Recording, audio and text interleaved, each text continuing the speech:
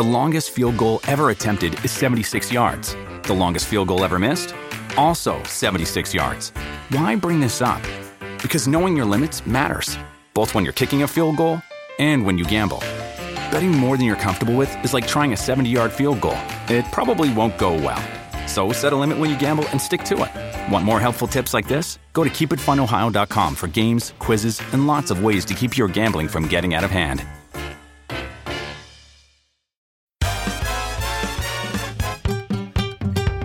Welcome to I'm Absolutely Fine, the podcast from the mid-alt that looks at all the glamour and indignity of being a grown-up woman. Did you know that 1 in 10 couples stop having sex while they're applying for a mortgage? That's how stressful it can be. Well, this podcast is brought to you by Habito, who are on a mission to make mortgages easier. By the way, for a more interactive experience, listen to this podcast on an app called Entail. Entale. Hi. Sorry. What? It's because everybody listening, maybe not everybody listening, but we'll just be in Boxing Day, like, mayhem. Why are you talking to me? Yeah, exactly. Like, hello, what? What do you want? Hi. Leave me alone. Exactly. I know. Well, okay. So, hello, I'm Annabelle, and I'm absolutely fine. But it's Boxing Day, and I'm in bed with Emily. She's in my bed, and she's wearing her outdoor clothes. And I feel like it's sort of infecting the sheets. But I'm very happy you're here. Apart from that. Thanks. I really appreciate that. You know, we have a mutual friend who won't let his partner into bed with outdoor hair. So I feel like I'm doing quite well just wearing my outdoor clothes. I know someone who won't really have sex unless it's the night before the sheets are changed. God, and I have a hard relate to that. Well, like, look, we might as well, because I'm taking all of this off in the morning. Yeah, it'll be fine. Funny. Okay, go on then. And maybe the night before that. But I mean, the night when the sheets are all beautiful and well, the first night. Well, not the first night of the sex, the first night of the sheets. No, the first night of the sheets. I know. I think the thing about your bed is that it's the symmetry that's nice. Very comfortable. I'm absolutely fine. But I managed to fight my way past all of your pillows to get into bed with you. Oh my God, the pillows. The pillow situation is massive. I wrestle all night with pillows. Do you know what it is? Is because everybody knows that I have quite an intense relationship with my bed, and we can talk that through if you like. And so they give me presents that are to do with my bed. Many blankets and quilts, and it's all lovely. And many delicious pillows, square pillows, king-size pillows. And I live in a house, and there are many things wrong with my house. I feel very lucky to have my house, whilst also resenting different corners in my house. But I don't have any storage, so there is no place for these pillows except on my bed. So there are 9 pillows on my bed. I was about to say, there are 9 pillows. Yeah. 9. Yeah. So I want you to imagine, everybody, I'm lying next to Annabelle and I'm lying on 5 pillows. But also, propped up. At night, you know, you obviously throw them on the floor at various stages of frenzy and distress and whatever it might be. And then it makes going to the loo in the middle of the night, which obviously we all do, like an assault course. Yeah. No, I really worry about things that I put on my bed that I'm going to sort of take myself out on the way to the loo. Well, like shoes or books. Yeah, exactly. You do have to clear a path. Yeah. Actually, you do have to clear a path. Because also we're approaching the age where we get worried about having a fall, not just falling over. I know. I'm so cautious. I've got very steep stairs. Yeah, your stairs are scary. Yeah, they're scary, and you really do. I mean, everybody virtually has fallen down them, including me when I was pregnant. But I think that I think like twice about what I'm carrying, and at what angle I'm going down, and whether or not I should, do it at all. Maybe I'll just stay in my room. Although we could stay here and become like those Grey Gardens ladies. Do you think? And get all cobwebby and sort of disgusting. I quite like the idea of Miss Havishaming it up in your bed for the rest of our lives. It does feel tempting now, doesn't it, Boxing Day? Oh my God. The perineum of the year. I mean, what happens now? I always want to know in that analogy, which is the bottom, which is the arse and which is the vulva. Oh, as in Christmas, New Year? Yeah. Oh, I see. Which is the arsehole and which is the vagina? I know. Discuss. Let answers on a postcard, please. Yeah. I think we need to know because we're in collapse And then we'll just Okay, so wind ourselves up Day. again. Boxing Day is chaos. You feel like overfed, also hungry, but not hungry for anything that's in your fridge because Christmas has taken over your fridge and taken over your house, and the rubbish. And we probably shouldn't even discuss the rubbish in the packaging. No, But it's not. It's angry making, and it's shame inducing, and it's. This is also the period of time where nobody knows who they are and what the fuck they're doing and what day of the week it is and time. And I honestly believe that you get to a point where you just sort of start just eating out of the fridge, like a kind of like troughing. What do you mean get to the point? That's the starting point. Yeah, I know. But also, you know how Christmas carols feel wrong the moment Christmas Day is over. So do Christmas decorations and anything to do with Christmas. And so I'm sitting in my house, and what looked quite cheerful, if cobbled together yesterday, looks sort of tawdry today. I think it's very hard to keep the decorations up till 12th night. Like it's almost like you really have to hold your nerve as far as not wanting to throw everything away. Yeah, I know. I mean, everything. But also, it's such a ball ache taking them down. That's why I put my Christmas tree up sort of the first week in December, which I really disapprove of. But I just thought it's such a nightmare to, get the lights down, untangle them, get the decorations down, get it all going, get the extension leads, the endless extension leads, most of which mine are sort of, poking through doors and out from under sofas, and they are in no way hidden or elegant. That I wanted it to be a month before I had to take the whole lot down again. Yeah, to risk it. I mean, I think we went too early this year, and that was the 13th. So now it's just looking really tired. I know, but at least you got a real tree. I'm using a fake one now because last time I had a real one, it broke the dustbuster and it nearly broke me. Trying to get it outside. Dustbusters. Can we just discuss dustbusters? Yes. I feel like they are one of the world's... You get them with all the hope of a kind of young girl at the beginning of her life, excited that this is going to solve all of your It's going to be cereal. a new dawn. It is. For all those little bits. And it just doesn't fucking work. Mine does. I've yet to meet a dustbuster. I'm going to have to examine yours after this because how often do you clean yours? No, I threw mine away. How often did you clean it before you threw it away? Quite often. Really? How often do you wash your bath mat? Every 2 weeks. That is such a lie. No, it is now. Since when? Since you shamed me. Oh, that makes me feel better. Does it? Yeah, it does actually. Just single-handedly. Well, I just had a vision of your bath mat, and as far as I was concerned, it had never been washed. No, it has been washed. It gets washed every 2 weeks along with the towels. But the thing about Boxing Day is when the sun comes up on Boxing Day, it seems to shine a ruthless light upon not only your face and body, but upon your house.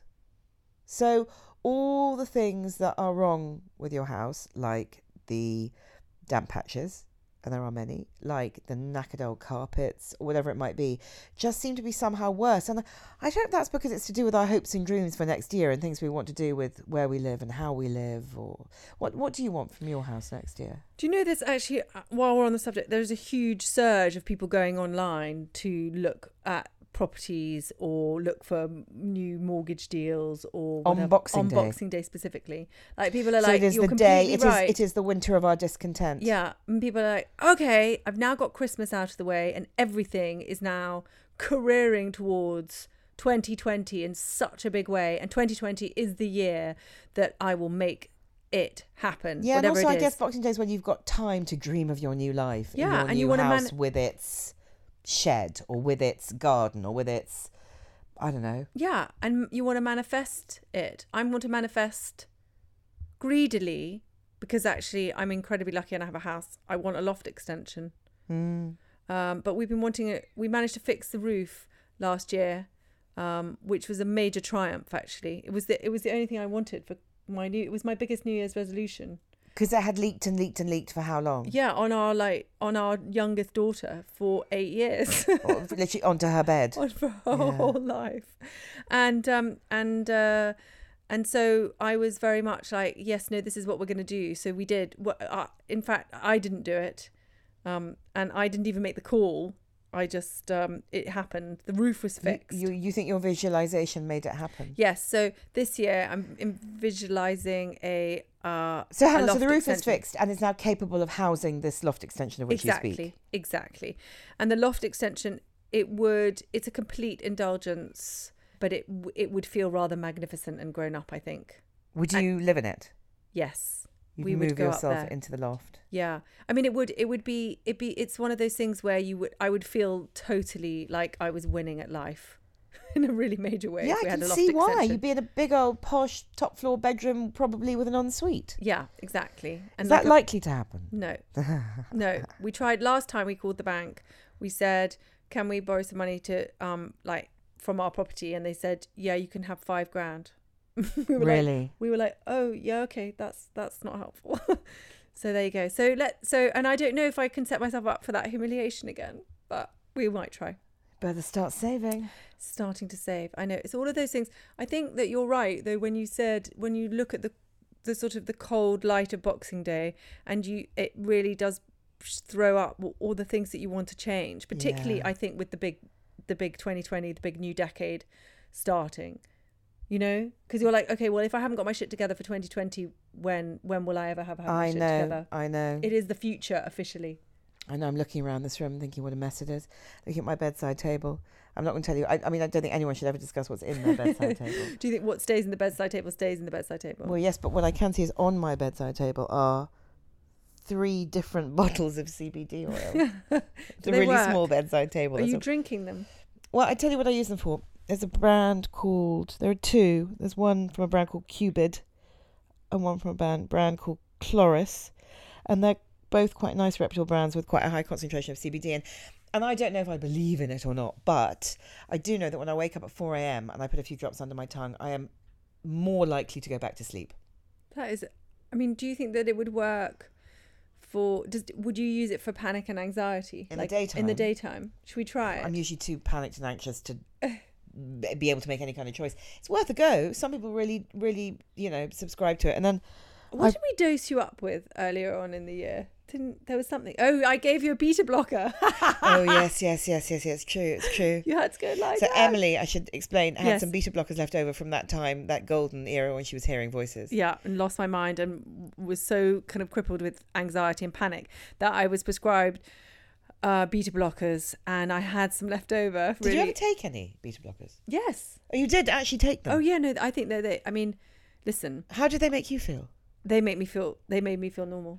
Which was because I've generally got quite a high tolerance for things. I put quite a lot into my body over my life, and so I thought a beta blocker would be a walk in the park. And actually, I was really very stoned and sleepy. Was really funny, and there was no chance of getting any work done when you gave me that beta blocker. No, it was very funny. I remember it was like having a high person, but at sort of 9:30 on a Monday morning. Yeah, not very fun either. No, exactly. And then on my bedside table there are also 2 different types of magnesium pills. There's a theme here, isn't there? And it's your sleep one very good brand Marie. Actually, which is a brand called, I think it's called Together, and it is Together Nighttime Marine Magnesium Complex, and it's good because it's pure. It's got no synthetics. Did you know that a lot of supplements are full of petrochemicals? No, they're just grown. They're like not Vaseline. Is Vaseline a petrochemical? I think probably worse than Vaseline, but they are just sort of grown in factories, and there's nothing natural or beneficial. The supplement industry is really unregulated and really Wild West. But these, I know that what you want with supplements is something called food state. So they're not just grown out of nothing. They actually come from something from the earth. And this is quite a good magnesium. That's quite funny. Yeah. Food state. That's what we're all in right now, like a vegetative We are state. in a food state, looking at a supplement that's also in a food state. So I guess the virtuous triptych is Epsom salts bath, magnesium spray on your body. Get it on Amazon. Makes you itch. The more you itch, the more apparently you need it, which sounds a bit Victorian, but anyway. And then knocking back a pill. Yeah. And then supposedly you sleep. You don't, but supposedly you do. And then I've got some antihistamines. I take Phenergan, which I take to help me sleep. Yeah. On my bedside table. And some Olbas oil, because you might hear that I'm a little bit snuffly. Would you like to have a little sniff of this? Yeah, I love Olbas oil. That's good, I have to tell you that on my bedside table, even though we're not there, I know that there are 3 different sleep sprays. Oh, I've got a sleep spray too. I bet you've got the same as me. Have you got a This Works? I've got a This Works, obviously, which is the guru. I've got an aromatherapy deep sleeps one, and then I've got I actually can't remember the other brand, but I do have 3, and I have some Chloris, some CBD face oil, which I'm really liking. But I mean, because I don't think I can take the CBD, or at least I'd be scared to. I know that's silly, but in case it's mood altering. Yeah, so for someone who hasn't taken a mood altering substance apart from life, for fuck's sake, anything's mood altering for 13 years. then yeah, I feel a bit weirded out by CBD, which I'm sure I think you're probably right too. I think you've got to be careful. But I mean, I can tell you that emphatically it's not mood altering. Oh, I wish it was. But oh, it isn't. And I'm looking towards. We're sitting in my bed, and I'm looking towards my bathroom door and my wardrobe. It's like it's HQ, isn't it? And you look at your wardrobe, praying for something relevant and flattering and comfortable, but doesn't look comfortable to leap out. That's not going to happen. And then I'm looking at my bathroom, which is where all my makeup and stuff is, wondering what I'll see when I go and look in the mirror there. And I can see hanging on the door handle about 8 bras. It's because I've got such big boobs, I need different bras for different occasions. There's a sleep bra, there's a relax bra, a sports bra, which is enormous. Then there's a sort of normal everyday bra. There might be a party bra. I mean, there's weeks worth of bras there. How often do you wash your bras? It's quite hard for me to answer that, even though I'm a fanatical washer, because they hang out on that door handle quite a lot. So they get rotated. So they just get aired, basically? No, they do get washed, but I couldn't say after I've worn them twice or after how often are you meant to wash bras? I have absolutely no idea, but I definitely don't wash my bras as regularly as I wash my knickers. Well, no, obviously not, but that's fair enough. But it's the first thing I do when I get home. So it's take my bra off. And when you walk through the door at home, do you notice, are you just grateful to be home and that you can just relax? Or do you notice the things that annoy you about your house? I have to tell you that I am not a noticer. Right.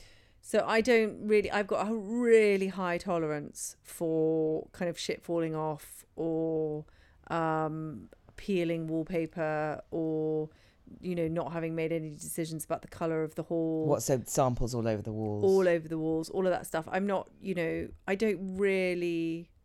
The only thing I think I do on a regular basis in my house in a kind of fanatical is turn overhead lighting off. Oh yeah, I agree. I mean, I feel like that's that I will walk into a room and go, oh no, and turn that every room. Yeah. You have got a problem with that green light though. Yes. Emily in her kitchen has got rather a smart looking green glass light, which is fine in the daytime, but the moment you turn it on, you have proper alien abduction smear test lighting. Yeah, it is literally... It's like the marriage of all the worst kinds of lighting you could possibly think of. It's E.T. is coming and he's bringing his speculum. That's exactly what it is. Oh my goodness. It's awful. So what does bother you? What you mean in terms of what part from overhead lighting? Yeah. Things you'd like to tweak. Tweakments, like Botox and fillers for your house. Botox for my house. I mean, the thing is that I suppose I find the whole thought of doing anything significant quite exhausting. I totally agree. Expense is one thing, but even when you've ring-fenced the money, if you can, to do whatever you need to do, then the organising and the disruption, I agree, it takes a strong stomach. And also, I'm never going to have enough money to do everything. So it has to be tiny things at a time. So that's going to be lots of pieces of destruction rather than just disruption, and destruction. Yeah.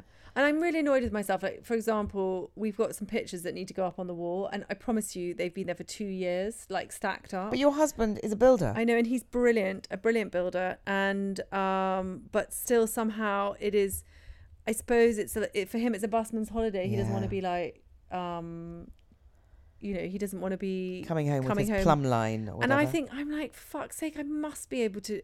Why am I this woman sitting there going, oh, can you put it up for me? And Can I ask you a question? I don't know if you know the answer. No, yeah, sure. That's all fine. Get yourself a hammer or a drill and a nail. But how do you know you're not going to hit a pipe or a wire? In fact, do even the people who know? Or are they just, winging it as well? I think that you can get those machine things that tell you whether there's like what cable lies behind. beneath. Yeah, exactly. One would hope. Anyway. Would you like me to buy you one for your birthday? No, I don't think so. I think that seems like a waste of a purchase. A waste of a present. I'm sorry about the rustling. I'm just getting myself really comfortable. And she's like sliding down as we speak. Yeah, it's really cozy. I think we should probably turn the television on. I know. I really disapprove of televisions in bedrooms, but I'm never getting rid of mine. I never had a telly in my bedroom until a couple of years ago. It was a sort of act of desperation for various reasons, and there are wires everywhere, and it's a mess. But it's staying. But it's interesting the way that the more... I went to see it when I went there. I had this big health check recently, and they've given me all sorts of things I've had to change and do. Many, many supplements, meditation, you name it. And the one thing was, right, well, we're going to get rid of the telly in your bedroom. And I went, no, we're not. And when they said to me, meditation is a deal breaker, whether this works or it doesn't work. And these are proper medical people, by the way. They're not kind of, it's not quackery. I said, all right, I'll give it a go. But I'm not. You're not getting my telly. Don't take my telly away from me, bitch. There's something depressing about watching on a laptop anyway. It's like, oh, obviously you're going to watch stuff in bed. Obviously you are. So what do you want to do to your house, Annabelle? What, this year, 2020? Yeah. Oh, God, so much. I just don't know if I can face anything, and I certainly can't afford it. Okay, so when I moved into this house, and I was, I'd had a baby by myself. I moved in with this child, and as a result of being a single mother and being rather sort of milky and dim, I was ripped off on everything. I mean, I overpaid for everything. And one of the things that the builders did, and they weren't doing very much to the house because I didn't have the money to do it, but they were giving it like a lick of paint, and sort of, making sure the windows opened and shut and that kind of thing, because it was a bit of a mess when I bought it. But the one thing it did have was a new carpet. And for some reason, they didn't cover the carpet and said, oh, we assumed you were going to replace the carpet. So they ruined the carpet, which I've never been able to afford to replace. And I don't know why I wasn't furious. I just guess I didn't have the energy to be. So the carpet is really, you can see it's all rooked up in places and crumpled and stained. There's black marks everywhere from when they were doing the windows. And I need to replace that carpet. New carpet. I think that's It's hanging off the stairs. It's got black bits. It just feels squalid. And that's the thing I really can't bear. I don't mind if things aren't high spec. In fact, I don't really like high spec, but I'd like it to be very clean and pristine. Not at all minimalist. I mean, I like lots of colour and lots of texture and actually kind of a bit of chaos. But it just, I don't like squalid. If I can help it. If you could buy a house, if you'd never bought your house, you started over again, would you buy your house? Yeah, I love my house. Oh God, that's so nice. But I think because we, I don't know, we worked really hard and we saved and we did it, and it was the first big space. My first flat was a studio that was so small. The bathroom and the kitchen were basically the same sort of space, and it just feels magical.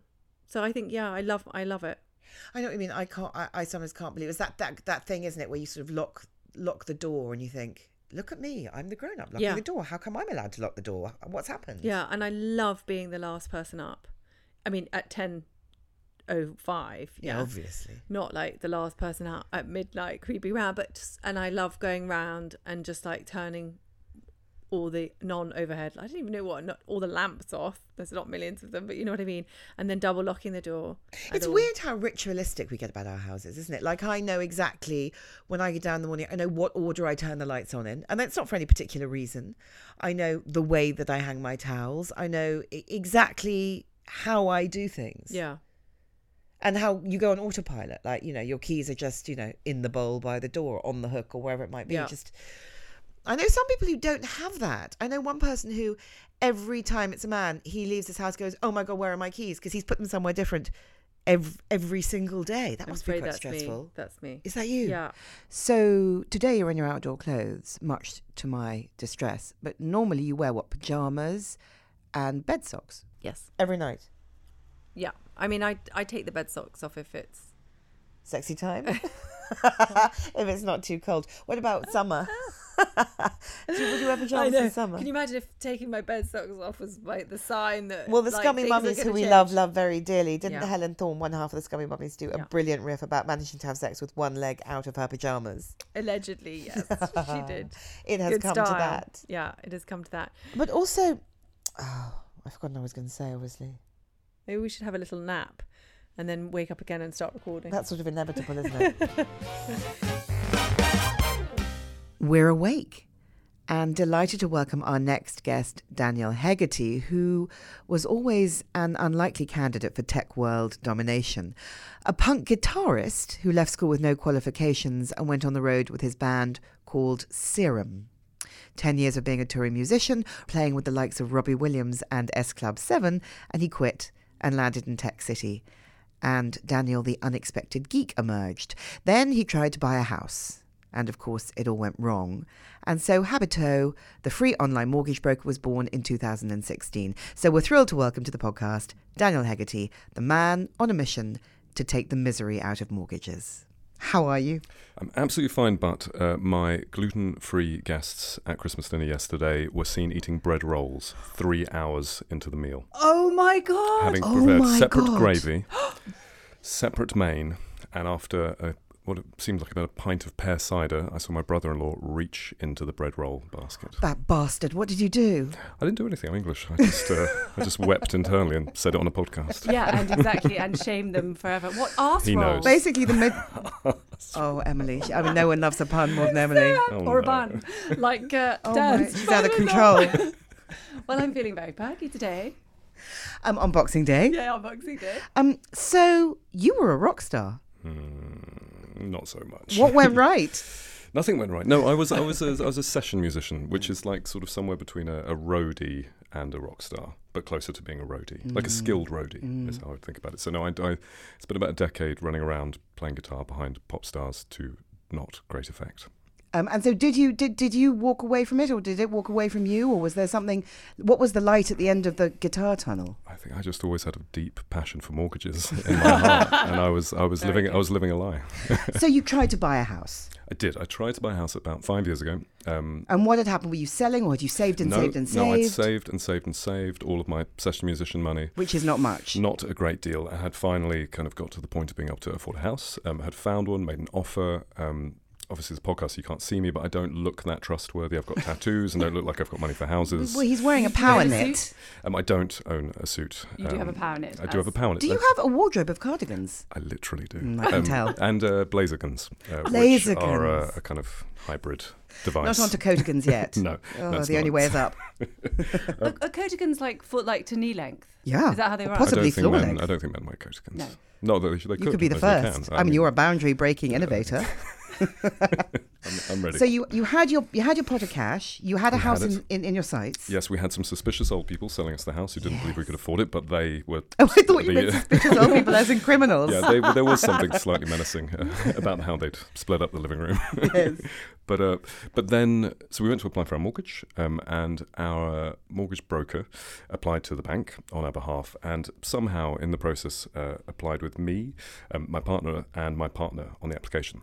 So the bank, three of you? the three of us. So the bank rejected it on the grounds that I was a polygamist or a bigamist or something strange. Basically just buggered up the mortgage form. Buggered it up because it's a long old form, and actually having filled in a few now on the other side, I see how it could happen. The forms are the worst. Exactly. So the bank rejected it. It took 10 days for them to go through that process and tell me I wasn't going to be getting a mortgage. My mortgage broker, in shame, obviously applied again. This time he removed me from the application and just put my partner and my partner on the application. At which point the friendly old sellers were like, "You're not buying this house, and we're pulling out." And then in a kind of ridiculous driving round to the bank, literally handing them bank statements, we did actually manage to get the mortgage and buy the house in the end. But it was... By which point your cardiovascular age was about 94. I was 6'1" and blonde. At that point, it was everything has gone horribly wrong since. I mean, because also the strange thing about buying houses, is end to end strange, I think.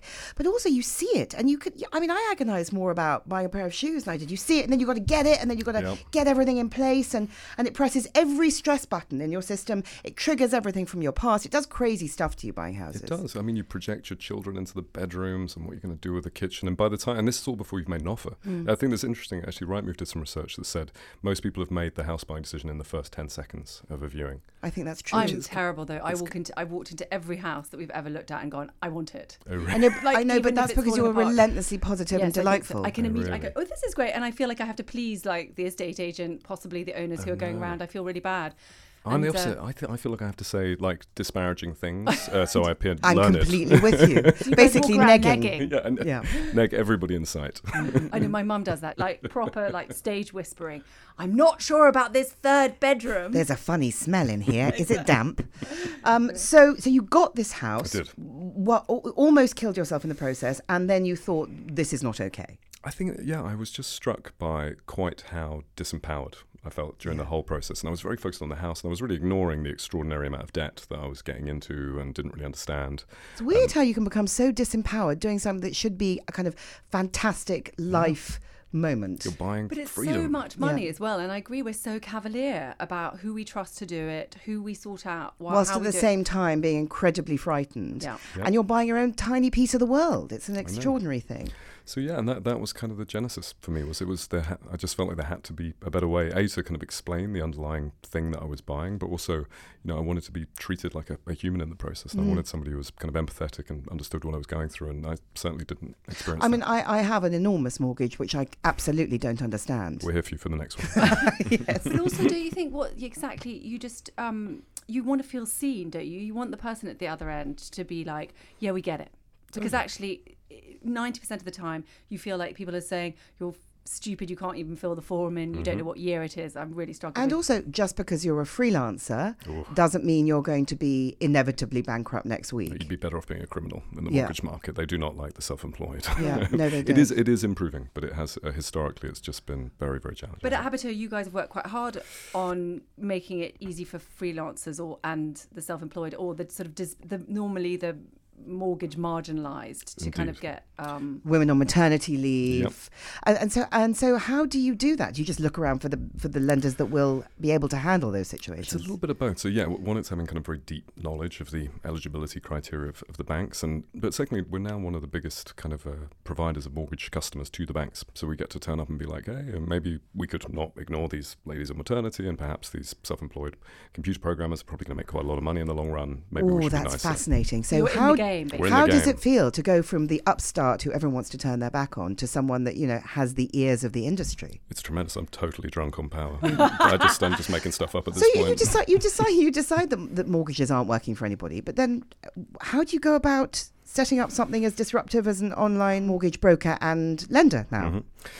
Mm-hmm. In essence, I just sat down in my kitchen and found the cleverest person I knew, who was an engineer. I almost said, you're a mum-entrepreneur. I'd take it. And we just sat there for 6 months thinking really hard, building prototypes. Honestly, I think there was a huge amount of power in our ignorance. Just not understanding and not being sort of...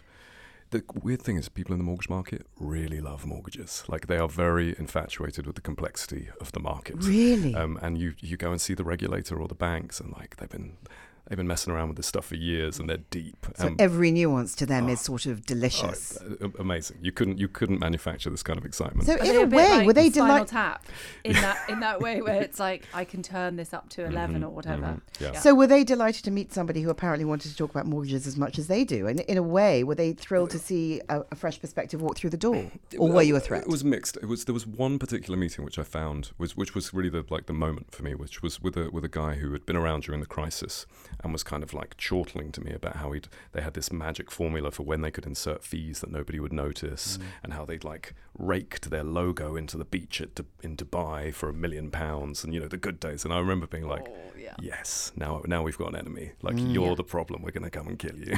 I totally agree. Oh, it's good to have an enemy. What was the mission to make mortgages easier? But in what way? How did you go about doing that? I think, look, for me, the first thing was like they just had to be comprehensible. Like, just fixed rate, LTV, ERCs, all these insane. So cutting acronyms, through the jargon. Yeah, and really, like, partially because the people creating these products are drunk on the complexity, but also just because it's convenient for you not to understand. Like, it's better if customers aren't asking informed questions. So the main thing for us was just to try and create a level playing field. I mean, there's over 23,000 mortgages in the UK from 90 lenders. Which is amazing, because you feel like actually there is, well, most of the time you feel like there isn't actually one. But there's lots of them. And trying to find that needle in that haystack is a real challenge. So the job one was just to make it comprehensible and make every mortgage available to every customer. And you actually are certified jargon-free, aren't you? Did they actually give you a certificate that said you think, are jargon-free? I think we and did. You have it on the wall. We did. I think Fairer Finance. I think we created this new. I'm talking about terms and conditions. Now I'm that guy as well. We created the first set of terms and conditions that could be understood by an 11-year-old in financial services. So it's pretty cool, I think. I still don't think they'd be understood by me. Dyspraxia. If you just show me a form, I cry. I think the forms are so stressful, like passport forms. When you have to write within the box, and the temptation is just your hands start shaking. My last passport form got sent back 3 times. Yeah, what happened? Well, I happened. And you're not allowed to form shame us. Okay, what do you think are the biggest myths of the mortgage world? I think there's a couple. I think the one that springs to mind is that you have to pay for mortgage advice, and that's not just a plug for us. There are many places. That is something I absolutely believe, and in fact, just recently did. Yeah, typically you'll be paying about £500. Bearing in mind the mortgage broker, including us, get paid by the banks, so shouldn't really need to be charging you as well. So they're double. So Habito is free. Completely free to customers, and there are others, but it is it makes no sense. And advisors have a regulatory responsibility to give you appropriate advice, so you're not getting better advice for the money. So keep that £500, spend it on something that you want. And the other a really shocking number that hit me the other day was 50% of people think that remortgaging is a bad thing. So think that something's gone wrong, which is why they're having to remortgage. Including me. But obviously remortgage is just you getting on, making sure you're on a good rate. Remortgaging tends to be a money-saving exercise or an optimization. So people should not fear remortgaging. They should absolutely be. I've always thought that remortgaging meant that you sort of, everything's gone wrong and you need to extract money out of your mortgage in order to survive. No, because normally, I mean, most people are on a 2-year fixed rate kind of deal, and it just means that's come to an end and it's time to get a new one. And sometimes your bank will offer you a rate that will ordinarily not be the best rate for you. So it is really, really makes sense to shop around. So you shop around so we don't have to. Exactly. We I take feel it away. My peak adulthood will be if I ever get a 5-year fixed. I've just come Do you out know of a what I 5-year mean? fix. I paid double what I'm paying now for 5 years. I know, it was but terrible. Don't you feel like, or even a repayment mortgage, actually, she says. Yes, that I agree. Then I'd feel I'd arrived. Now we're talking. 5-year repayment mortgage, and then I had my shit together. That's pretty grown up. Yeah, I know. So you've been going for 3 years, is that right? Have you seen any significant consumer shifts in that time? Yeah, I mean, obviously, so we've lived mostly in the kind of the Brexit horror since we launched. I think it was about. And everybody has said no one's been buying or selling. No one's, but surely they must have been. No, they have. I think particularly people haven't been selling. So anybody who's been enjoying the increase in the value of their home doesn't want to realise that loss. So there's been quite a lot of activity in the first-time buyer market and new builds, but also remortgaging for home improvements. Remortgaging, yeah. There's a lot of don't move, improve going on, and so the remortgage market has actually been as buoyant as ever. It's just been that kind of next steppers, I guess we think of them as, I guess someone like me who's had a couple of kids now and is thinking, we could do with that extra bedroom. This has not been a moment for doing that. Yeah. Right. So our busiest period by far are Sunday nights. And so if I come on a Sunday night and I try and fill in the form, which inevitably I'm me, so I can't do, you have someone there who can say, don't panic. We've seen people even stupider than you.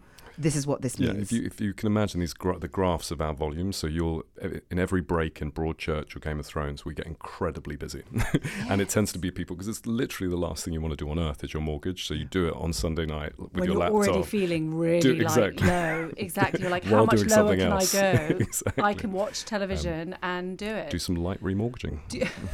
I got a little light remortgaging. And how long will it typically take? It takes about end to end to give us all the data, get all the advice, about 20 to 25 minutes.